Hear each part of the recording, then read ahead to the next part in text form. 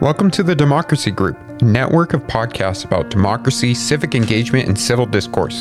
In this feed, you will find a sampling of episodes from our podcast in the Democracy Group, as well as recordings from our events. If you enjoyed this podcast, then please visit democracygroup.org to find more like this. Now let's get to our featured episode. Jim, we're going to do something I never thought we'd do, but you convinced me to do it. I thought it'd be fun to do some predictions about the coming year. Go out on a limb and commit ourselves to some actual claims about what might happen in the future. Oh dear, I'm terrible at predicting the future, which is why perhaps we haven't done this before. Anyway, we will be on the record, Richard, and we promise our wonderful listeners that we will look back at the end of next year and share with you how we did. Yeah, we will be honest and probably humble.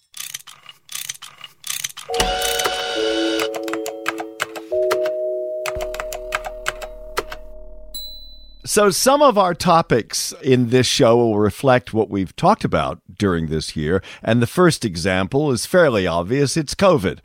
I thought this time last year that by now COVID would be in the rearview mirror, but was wrong about that. So, Jim, here's our first question. If COVID deaths are running at about 400 per day near the end of December 2022 in America, what do you think the daily rate will be a year from now? 100.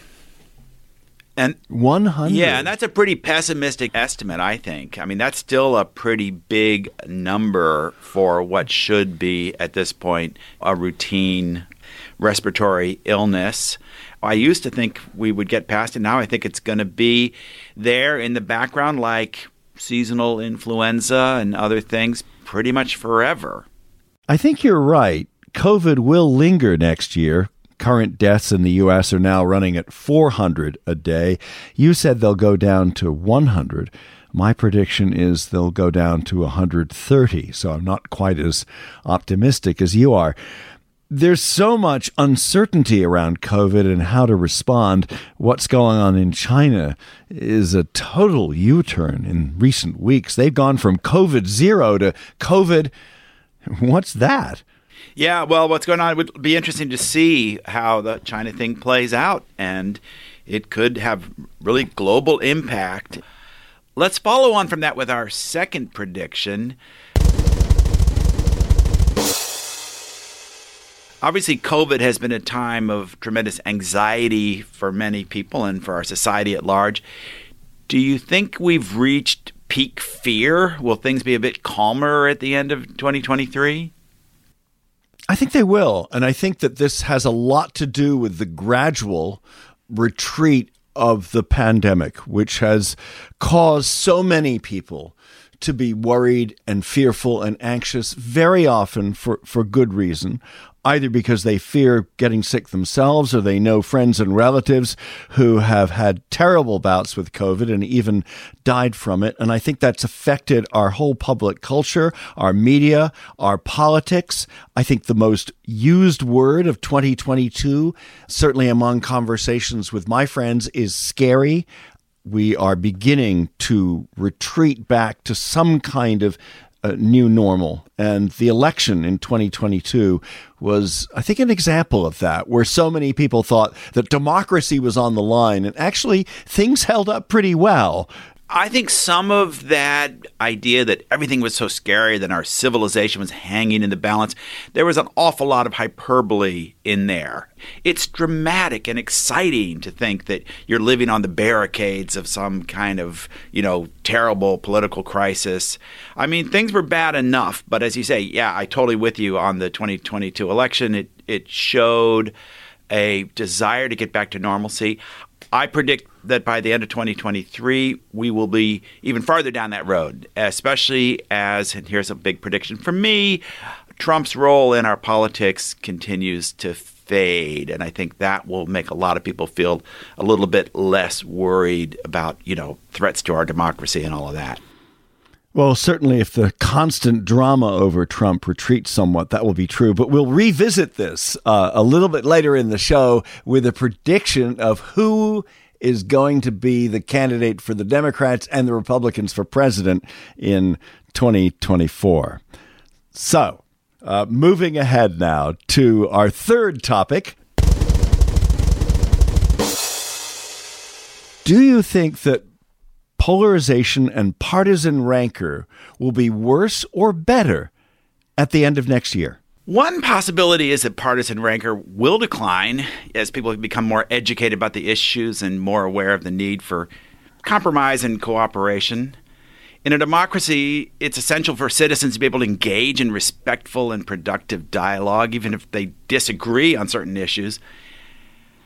Another factor that might contribute to the decline in partisan rancor is the increasing diversity of the population.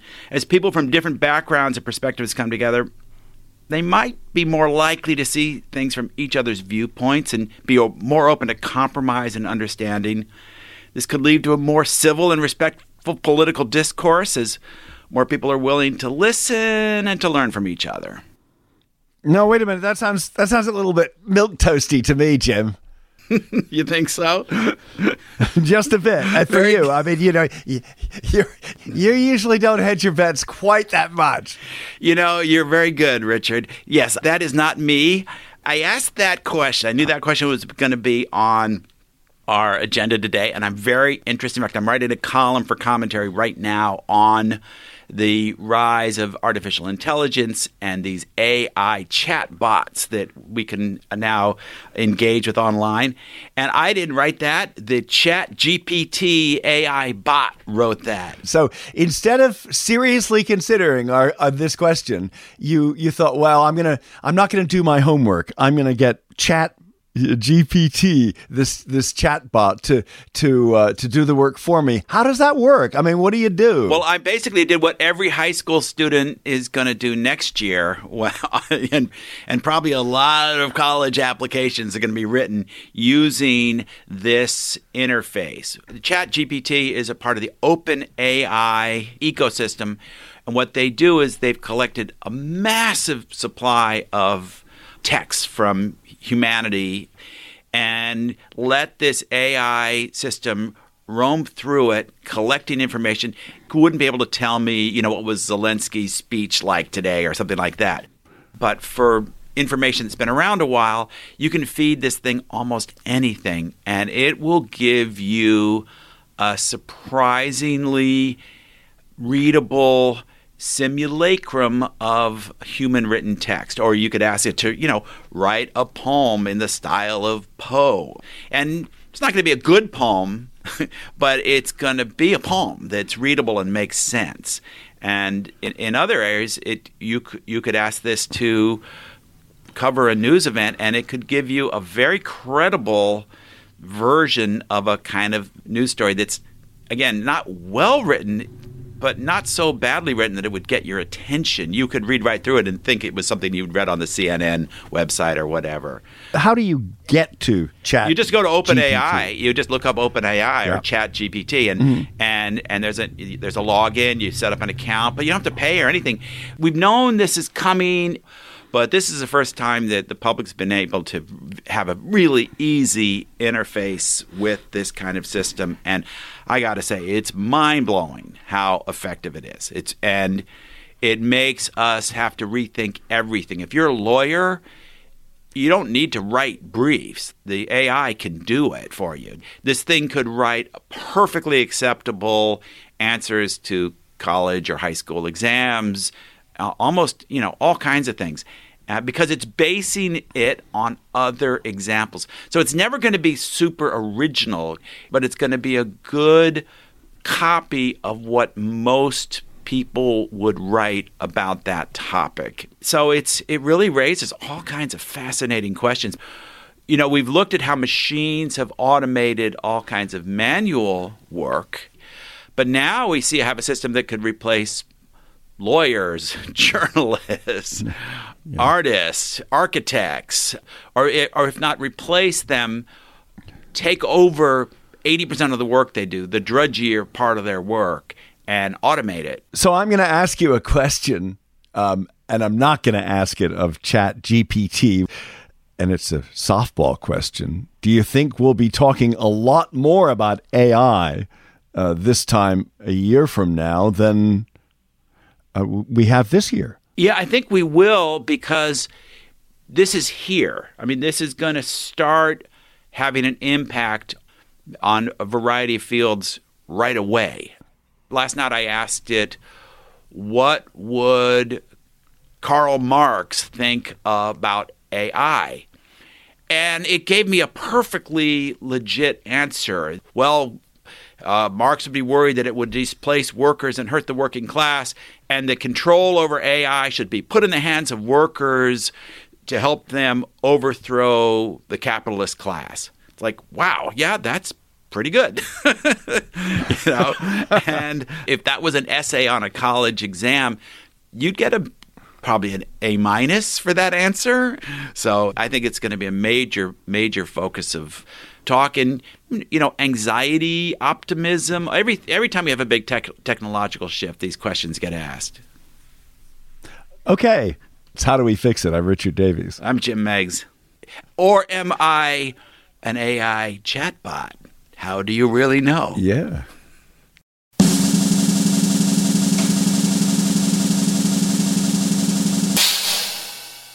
Let's go to another technological question, Jim. And that is Twitter. Will Twitter still be around as a leading social media platform by the end of 2023? Yes, it will be. And I think it may even be slightly more popular, more widely used than it is right now. Despite the fact that he's a weird guy, Elon Musk, when it comes to running businesses, as he's shown with both Tesla and SpaceX, is not only competent, but remarkably innovative. He turns on a dime. And if one thing doesn't work, he'll try something else.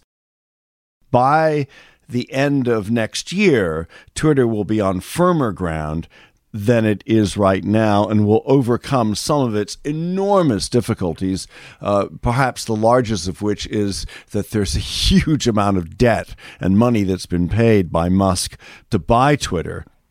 I'm with you. I think it'll be around. It was funny to see how many people, the week after he bought it, were like, okay, I'm out of here. The whole thing is going to collapse. But it's not out of the woods. And I have to say, I'm a fan of Elon Musk. I think he's the greatest entrepreneur of our time. But he can be a real Fruit Loop at times. His behavior on Twitter has been so erratic and at times, I think, kind of alarming. And that's dangerous for his businesses. You don't go around picking fights with members of Congress and getting involved in political squabbles when you run several businesses that need to exist in this very delicate regulatory environment. And you don't want to be called up on Capitol Hill to testify every other week. That's a huge distraction. I will say one more thing on social media. I think that it's in slow retreat. I think there will be fewer people using Facebook and Instagram and TikTok this time next year than is the case today. Not a huge decline, but a slow decline. I think TikTok is going to be in trouble in Washington. And I think that TikTok is a Chinese spy platform that no one should have on their phone. Go to science next. And what are the big scientific advances that we will be buzzing about this time next year? Make your prediction. Cancer treatments. This is one of those areas where progress comes in little inches at a time. I can't promise that there will be some massive breakthroughs that result in huge changes for patient treatment overnight. We have a lot of technologies coming together that will lead to some really promising advances across a range of fields.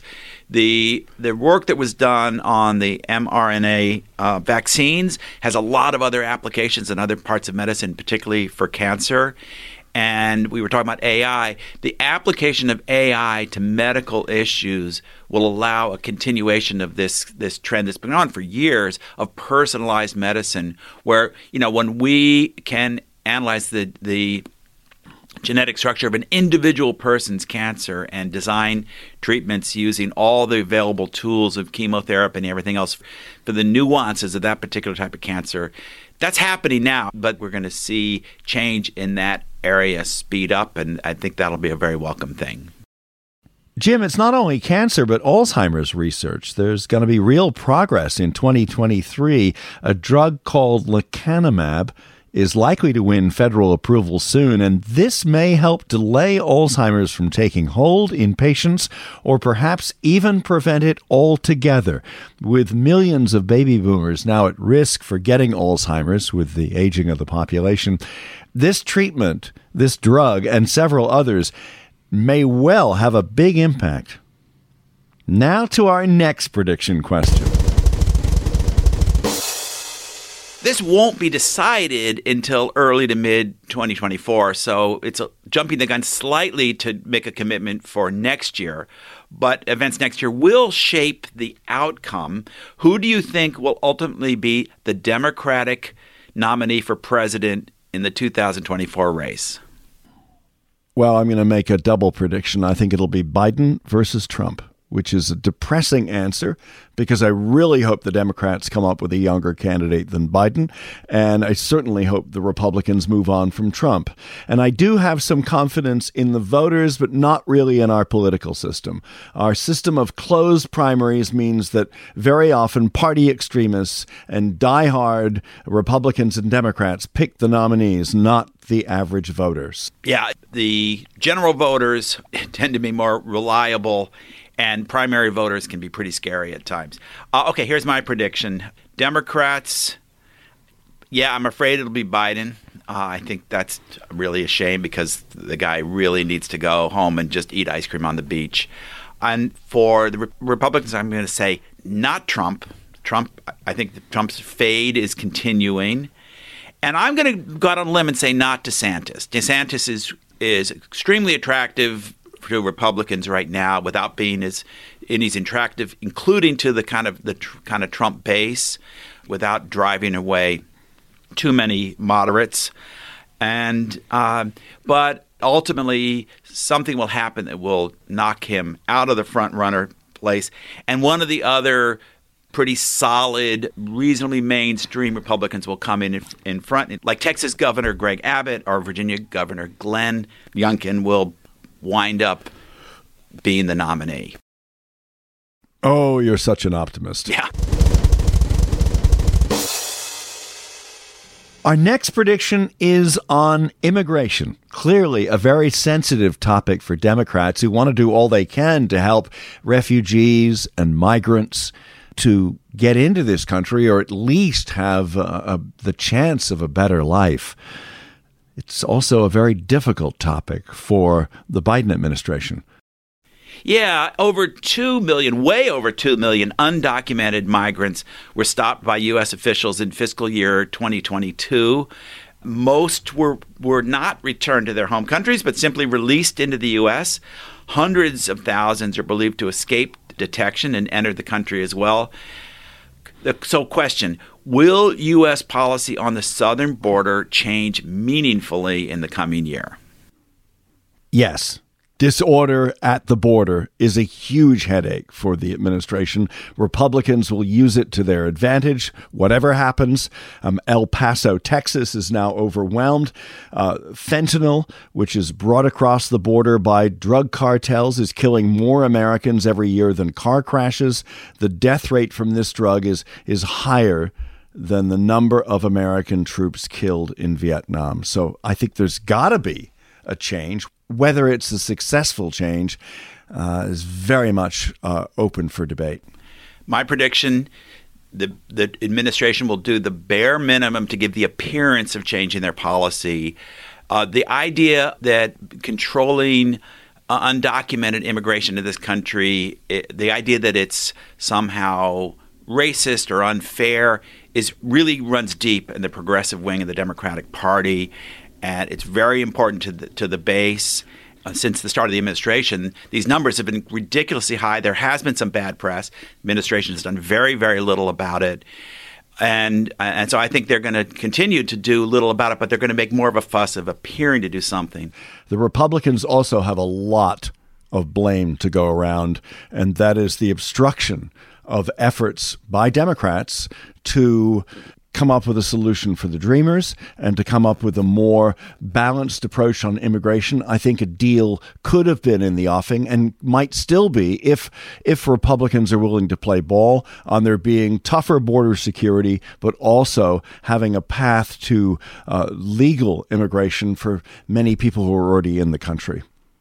I think Republicans would be fools to take that bargain. Even though it's a bargain that would reduce pain and suffering by an enormous amount. Right. But I don't trust the Democrats to follow through on the flip side, on the border security part. I would say show that you can control the border first, and then let's talk about the Dreamers. Of course, we need to do something about those people. But doing it right now is just an invitation for millions more to flood into the country. Okay, we'll have to agree to disagree on this one. Let's move to climate and energy. Will the U.S. make it through 2023 without a major energy catastrophe? I'm pessimistic on this. I'm hoping we get through the winter without the kind of meltdown that we saw in Texas in 2021. I think the Northeast this year is quite vulnerable to that kind of breakdown if there's a prolonged cold snap like the one that's coming in right now. A cold snap that affects natural gas distribution, takes a couple of power plants offline, could send the Northeast into a blackout condition that, of course, if the temperatures were 0, it could be devastating. I'm not predicting that, but I think the odds of that happening or, as bad as, say, a 20% chance, which I think is a terrible risk to run. Okay, so prediction here, Jim, okay. Yes or no? Will there be a major energy crisis in 2023? I'll predict not major, but lots of minor ones. Even with the price of gas coming down? Phew. It's under $3 a gallon now where I live in Connecticut. What's your gas bill? My electric bill, actually, my electric bill is pretty good because I have solar. So I don't really know what it is. It's $9 last month. Wow, that's great. Okay. Economics. So, let's move on. Rate of inflation for 2022 averaged 7.1%. What do you think the rate will be for the totality of 2023? Half that. Well, I'll say it by the end of next year. It'll be at 3.5%, which is still above what the Federal Reserve wants, but still a real progress. I think inflation is going to stay bad next year. I think we'll maybe end the year at 5%. Recession, yes or no? The past has taught us don't bet against the strength of America or its economy. I think that we might just avoid a recession despite the efforts through 2023 by the Federal Reserve to increase interest rates and weaken the labor market. The economy will hang on a little bit better than most economists expect. I think we will have a recession, less because of anything going on domestically in the U.S. and rather because of the energy crisis in Europe, which will throw the European markets into chaos, and the continued disruption of production and consumption in China for a variety of reasons, not just COVID, but the spreading resistance to the oppressive aspects of the Chinese state. That leads nicely to events overseas. Ukraine. By the end of next year, will Ukraine or Russia have won more territory in the war? And will the conflict be closer to ending? I think Ukraine will win a little bit of new territory in the spring, and then the lines will be drawn in a stalemate that looks distressingly like a World War I kind of artillery-based war where both sides are dug in. And I do not think the war will be much closer to being over. I do think Ukraine will win a bit more territory. I don't think the war will be any closer to being over, but I don't quite buy the World War I analogy just because of the astounding use of technology in this war, which is like no other fought before it in that regard, and that will change the lines in ways that we don't know yet. But I think that Ukraine will do a bit better than most people expect. What do you think will be the number one foreign policy issue facing the U.S. and the world next year? I think it'll be what it was this year, which is the success or failure of democracy. Ukraine is fighting for all of us.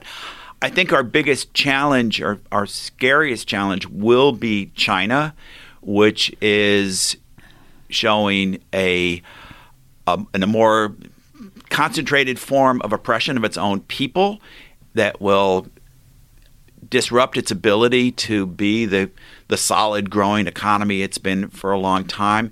And as growth sputters and as domestic tranquility is threatened by protests, and I think China will become more unpredictable and dangerous as an international player. One quick prediction from you, Jim. China weaker or stronger at the end of next year than now? Weaker. Agree. Those are our predictions for 2023. Coming up next, our recommendation. Jim, what's your recommendation for the end of this year? I don't have like a cheerful, broad-based recommendation. I'm just going to recommend what a podcast I've been listening to a lot the last few weeks. It's called the Power Hungry Podcast by Robert Bryce. Robert Bryce is an energy expert in Texas who, like me, is an advocate for energy realism, a bit of a skeptic that wind and solar alone can power our economy. And he has on all kinds of fascinating people talking about this issue, and every so often ventures into other areas as well, including a really great recent podcast with the author of a wonderful book about the American bald eagle. So it's a wide-ranging podcast. Power Hungry, it's called. Mine is yoga, which I've been doing a little bit of in the past few months and intend to do a lot more of. I'd like to get my body and my brain better aligned, and I think that means spending more time on the yoga mat and less with social media. So my recommendation is prayer, meditation, and or yoga. Well, that's really good. That's a lot deeper than mine. What's your biggest hope for next year? My hope is that we will ease some of our administrative burdens, that we will have fewer and less complicated forms to fill out, that we'll see a reduction in what some are calling the time tax, which imposes so many cumbersome demands on Americans, from our absurdly complicated tax code and healthcare system to the number of meetings we all have at work. Instead of making life easier, I think we've become more bureaucratic than in the past, both in the public and the private sectors. And this doesn't just affect prosperous or middle-class people. I think it's way too difficult for poor people to claim government benefits. We need to use technology to streamline government and the private sector and bring about the promise that we thought technology would bring, is a life that is simpler rather than more complicated. That's great. Those burdens are really high. My hope, and maybe a little bit of a prediction too, is that the overheated nature of our political discourse around questions about threats to democracy, but also around some of the things that might fall under the category of, woke concerns, the idea that every single part of our society is infected with structural racism and that gender intolerance is rampant in every corner of our society. I think these kinds of concerns will gradually fade a little bit, and the intensity that people bring to these discussions will fade, and those topics will come back into a zone they should be in, which is where their people are really good advocates for tolerance and advocates for vigilance around questions about democracy, for example, but they are not so intolerant in how they talk to other people about it. That's my hope. And again, a little bit of a prediction. I hope you're right. And it goes right back to one of our first questions on whether we have reached peak fear or not. And that's it for How Do We Fix It for 2022. It's How Do We Fix It? I'm Richard Davies. And I'm Jim Meigs. And let's just take a minute to thank all of our wonderful listeners for sticking with us this year, and for your suggestions and for your loyalty to this podcast. It's wonderful to be a part of this community. And also, great thanks to the wonderful work of Miranda Schaefer, who is our editor, and every single episode makes us sound a lot better than we would otherwise. Better than we deserve. Rescues us in some cases, absolutely. And thanks, too, to the Democracy Group. We're members of the Democracy Group Podcast Network, along with about 17 other podcasts, so check them out as well. Thanks for listening. Thank you for listening to this episode from the Democracy Group. If you want more podcasts like this, then visit democracygroup.org. There you will find our events, topics, and a newsletter as well. So head on over to democracygroup.org.